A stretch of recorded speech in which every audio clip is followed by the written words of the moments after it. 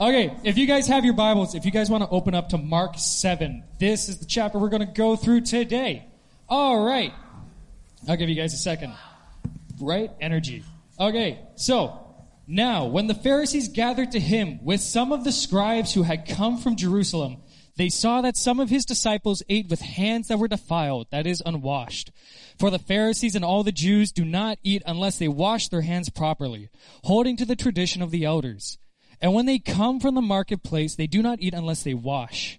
And there are many other traditions that they observe, such as the washing of cups and pots and copper vessels and dining couches.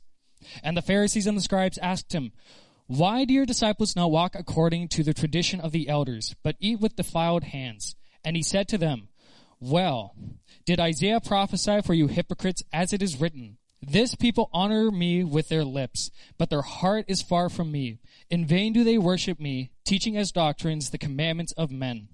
You leave the commandment of God and hold to the tradition of men.' He said to them, 'You have a fine way of rejecting the commandment of God in order to establish your tradition. For Moses said, "Honor your father and your mother, and whoever reviles father or mother must surely die."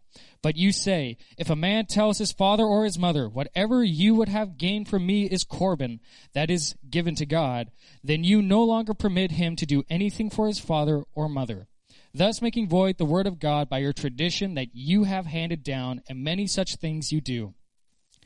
And he called the people to him again and said to them, 'Hear me, all of you, and understand. There is nothing outside a person that by going into him can defile him, but the things that come out of a person are what defile him.' And when he had entered the house and left the people, his disciples asked him about this parable, and he said to them, 'Then are you also without understanding?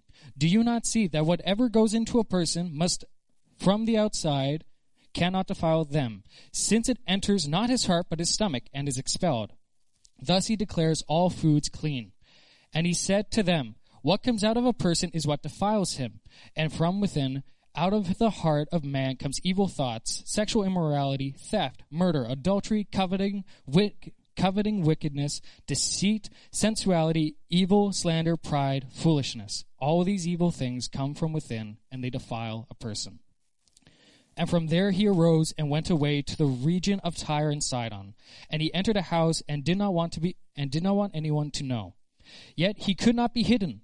But immediately a woman whose little daughter had an unclean spirit heard of him and came and fell down at his feet. Now the woman was a Gentile, a Syrophoenician by birth, and she begged him to cast the demon out of her daughter. And he said to her, 'Let the children be fed first, for it is not right to take the children's bread and throw it to the dogs.' But she answered him, 'Yes, Lord, yet even the dogs under the table eat the children's crumbs.' And he said to her, 'For this statement you may go your way. The demon has left your daughter.' And she went home and found the child lying in bed, the demon gone. Then he returned from the region of Tyre and went through Sidon to the Sea of Galilee, in the region of the Decapolis. And they brought to him a man who was deaf and had a speech impediment, and they begged him to lay his hand on him. And taking him aside from the crowd privately, he put his finger into his ears, and after spitting, touched his tongue, and looked up into the heaven and sighed, and he said, 'Ephphatha,' that is, be opened. And his ears were opened, his tongue was released, and he spoke plainly. And Jesus charged them to tell no one. But the more he charged them, the more zealously they proclaimed it. And they were astonished beyond measure, saying, 'He has done all things well. He even makes the deaf hear and the mute speak.'" All right. With that in mind, I'm going to invite Katie up there, who's prepared a word for us. Can we give a warm welcome to Katie?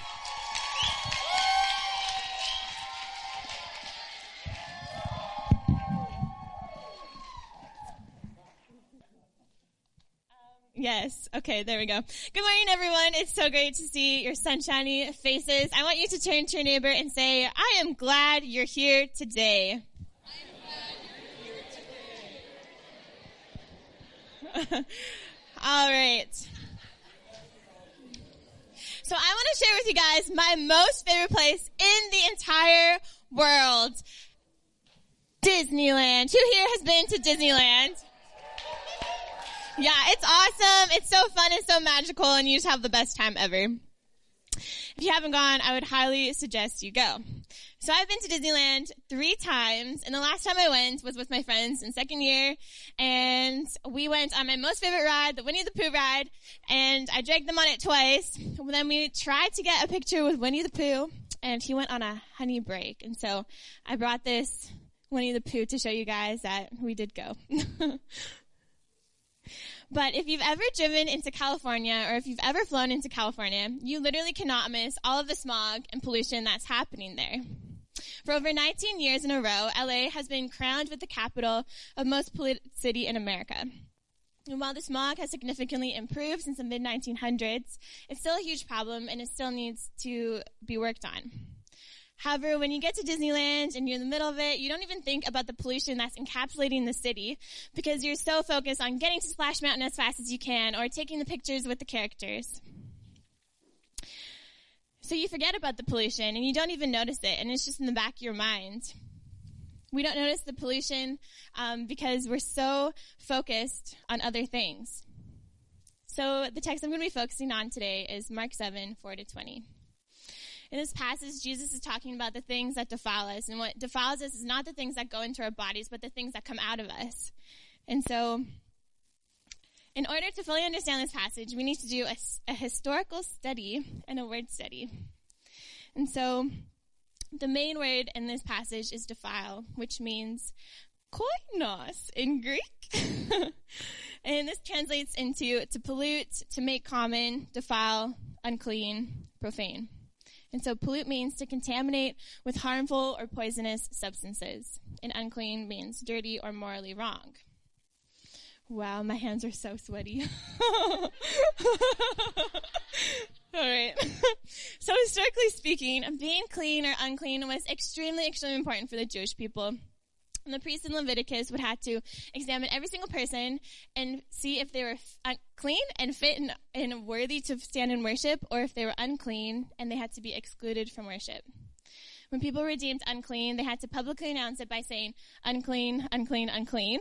And they generally had to avoid the things that were holy and take steps to return to a state of cleanliness or holiness again. If possible, but in some cases, people were unclean for the rest of their lives, and we see this in people who had diseases such as leprosy or the woman who was bleeding for 12 years. So we then need to ask, what does it mean to be holy? Paul says in 1 Thessalonians 4:3-7 that the will of God is our sanctification, which he clarified by adding, God has not called us from uncleanliness, but from holiness. The Bible commands us to be holy as God is holy. So what does this mean? What does this look like? For Jewish people, being clean and holy included a variety of things. And one of these things included extensive washing rituals, which we see in the text that Cole read today. In our text, the Pharisees were getting angry and they were condemning the disciples because they ate with defiled hands, because they didn't partake in these washing rituals before they ate. We see Jesus replying by saying, no. It is not what goes into a man that defiles him, but it's the things that come out of a man is what defiles him. And this would have been an extremely controversial thing for Jesus to say, because for hundreds of years, the Jewish people took place in these hand-washing ceremonies. But Jesus was clearly pushing past these religious acts and these religious laws, and he was getting at what actually matters here, the heart.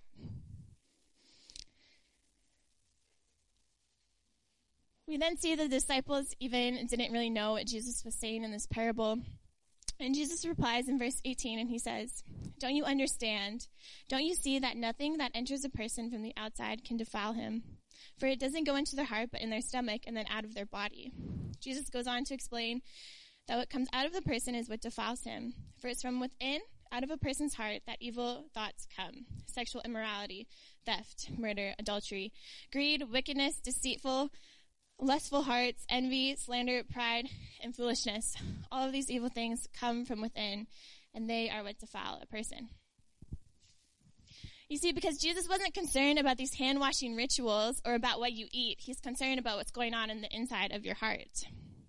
Jesus has always been after the hearts of his people. And I think this is why the Pharisees didn't really understand this parable either, because they were so focused on the external. They were so focused on following these laws and making them look good on the outside and having their ducks in a row that they forgot what was inside is what was important. Jesus has always been after the hearts of his people, and we see this throughout the Bible so many times. An example of this is found in Martha and Mary's story in Luke 10. Martha is so busy fixating herself upon the external, about preparations and cleaning, that she forgot that what's inside is what matters. And we see Mary just sitting at the feet of Jesus. And Martha gets angry, and she essentially throws a hissy fit, and she's like, yo, Jesus, what the heck? And Jesus is like, Martha, Martha, you are worried and concerned about many things, but few things are needed, indeed, only one. Mary has chosen what's better, and it will not be taken away from her. Jesus was looking at their hearts, and he didn't care about what the state of their house looked like or what they were having for lunch. He cared about what was inside, and what was inside Mary at that moment was so beautiful because she was completely and solely fixated on Jesus. Another example of Jesus being after the hearts of people can be found with the story with the woman and the perfume, which is found in Mark 14. And I think the most beautiful thing about this story is that we don't know this woman's name. We don't know her story. We just know the state of her heart. So this woman, she took this really expensive perfume and she washed Jesus' feet with it. And this perfume would have cost at least a year's worth of wages. And people got angry and said that we could have sold this perfume and given it to the poor. But Jesus is saying, no, like what she does for me is a good thing. Jesus saw her heart in this moment. But unfortunately, the other people didn't see it because they were so focused on the external things. And there's a lot more examples of Jesus being after the hearts of people. But for the sake of time, we need to move on.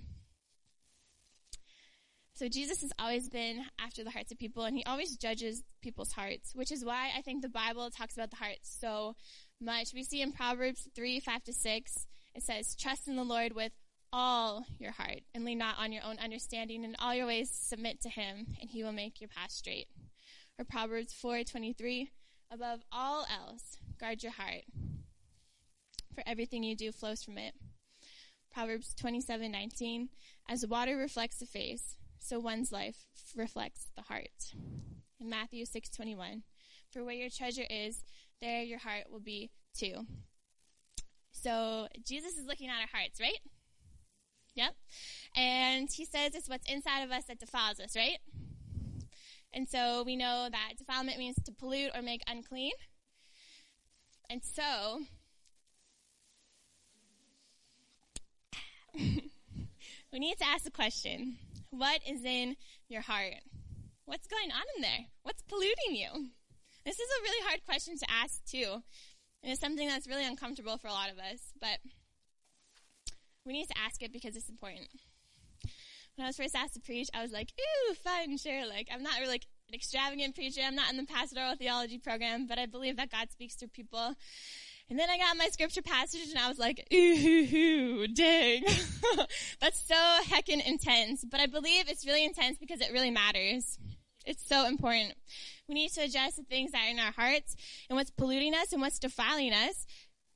Because if we don't, we're going to have a pretty rude wake-up call in the near future.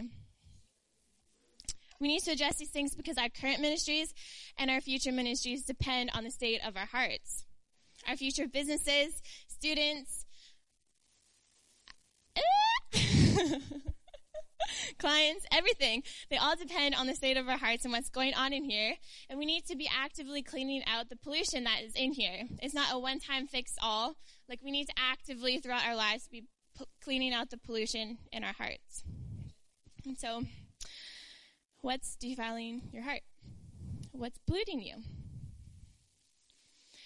I don't know about you guys, but I am tired of seeing people and pastors and leaders who are, like, kicked out of ministry because their hearts have defiled them. These scandals that we hear about don't happen overnight. I hear of pastors being charged with child pornography, sexual allegations, money laundering, fraud, etc. And guess what? All of these things do not happen overnight, and they could have been dealt with earlier. They could have been prevented. People like Bill Hybels, legendary pastor. We used some of his work for our school classes. But then the allegations came streaming in, and his heart had defiled his ministry. And what happens when your heart defiles your ministry is that you lose a lot of trust of people and you hurt a lot of people. This should grieve us when this happens. And I hear so many people tell me, Katie, I'm really struggling with lust, but don't worry, it'll change when I'm married. That's not how it happens. That's not how it works. Our problems of lust and sexual immorality do not go away when we're married. Our problems of jealousy do not go away when we get the job we wanted. Our problems of anger don't go away when we finally win the argument with our friends or family. Our pride doesn't go away when we get that leadership position that we thought we deserved. That's not how it works. And some of us may be in this room thinking, yes, I understand, but that won't happen to me. However, the statistics would shockingly prove us wrong. David Hendricks conducted a study of 246 men in full-time ministry who had experienced a moral failure within a 2-year period. All of these 246 men, they all went to college, they had training, some of them had families, and they were all in a leadership position of some kind. And all 246 men were convinced that this kind of moral failure would never happen to them. This should concern us, but it should also propel us into a place of self-awareness and self-reflection so it doesn't happen. You see, because defilement and sin are not things that we can hide for very long. We can get distracted by them and not notice them, like I was talking about the pollution at Disneyland. We can even have fun in our defilements. We may not notice that our hearts are defiling us because we're so focused on getting to Splash Mountain, or in my case, the Winnie the Pooh ride, that we just waze right past them. We're so focused on getting to our ministry goals and our life goals that we forget about what's inside is what matters. But the truth is, after time, these defilements will show. We can only put them away in a compact little box for so long. When we're faced with challenging situations, they'll show. When we're grown and stretched, they'll show. So, when you're with your cup and you're bumped, what comes out of you? I love the saying, the most public thing about you is your private life, because I believe it's so, so true. You know those people who are just like so joyful and so kind and caring, and they just radiate the fruit of the Spirit, and you can tell that they've been with the Father. These people are generally the people who are not afraid of their defilements and addressing them because they know what's polluting their relationship with God and with others and themselves. You see, because when we're polluted, it affects all areas of our lives, not just our ministry. It affects our relationships with God. We don't see him clearly. We don't serve him well. It affects our relationship with ourselves. We believe the lies that the enemy is saying over ourselves. And it affects our relationship with others. We don't see people the way that God wants us to see them. And so I'm going to invite the worship team up. So can I suggest that we start working on the things that defile us now? This is literally the best and safest place for you to do it. I really believe it. And I beg you guys, whether you have 3.5 years left or 3 months left, would you not take for granted the time that you have at Summit? There are so many people here who want to see you grow and thrive and succeed, but you also have to put in the effort and put in the hard work that it takes to clean out the pollution. We can't expect to change when we're sitting on our phones scrolling social media for hours every night, or binging Netflix or Disney Plus, or hanging out with our friends at all hours of the day. The state of our hearts define the state of our lives. The state of our hearts define our ministries, our relationships, everything. And so we need to start working on what's polluting our hearts now. And so we're going to do a fun little activity, because I love activities. And I believe that they really solidify a lot of things in our hearts. And so when you came in, you received a little, something that should look like a heart. It might be a little bumpy, who knows. And I want you to spend some time right now. And I want you to think about what's defiling you. What is polluting you? What is making yourself not see others, God, and yourself clearly? It may be lust, jealousy, comparison, anger, greed, laziness, whatever it is. I want you to spend some time right now and write it down. And don't be embarrassed about what you write down. This is a safe space, and I would really encourage you to be vulnerable with yourself and with God right now. So I'll give you a couple minutes to do that.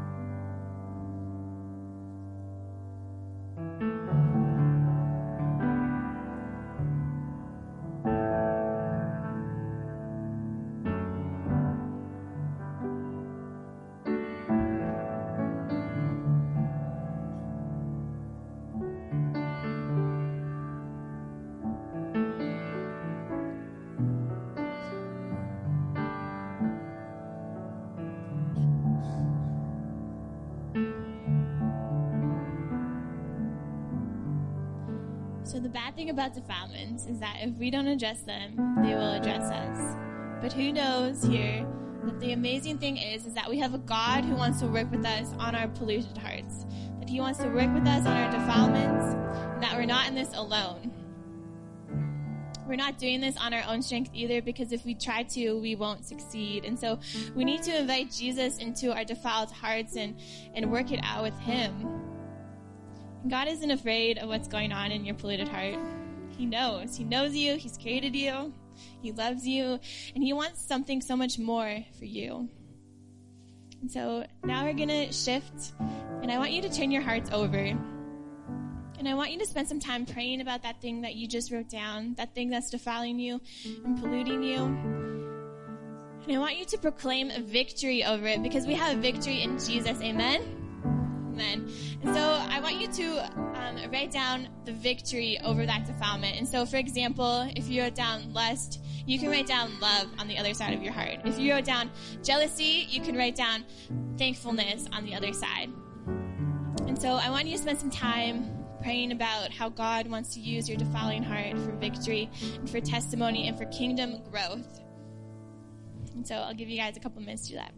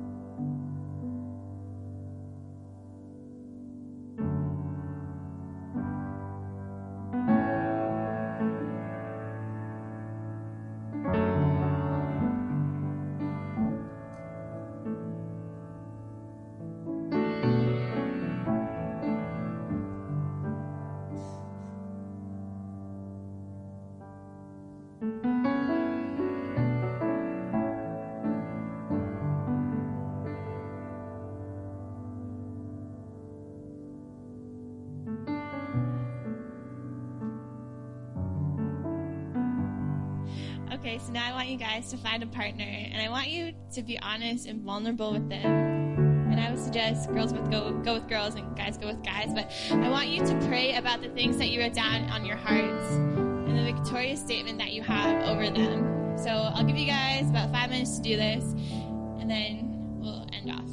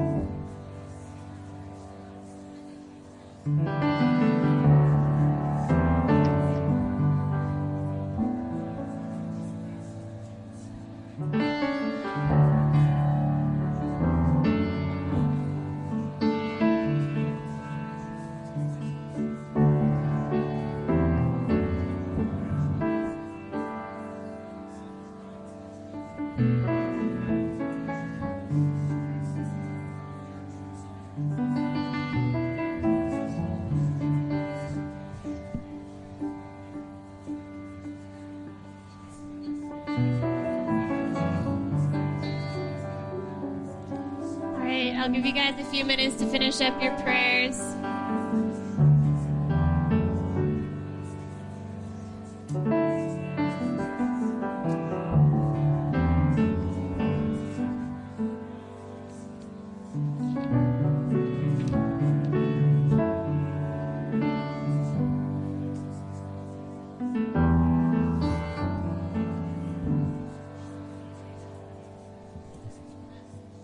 All right, and so I would really encourage you guys to take your heart that you have, that you read on, that you prayed over, and I want you to put it somewhere where you will see it every day, whether it be your bathroom mirror, beside your bed.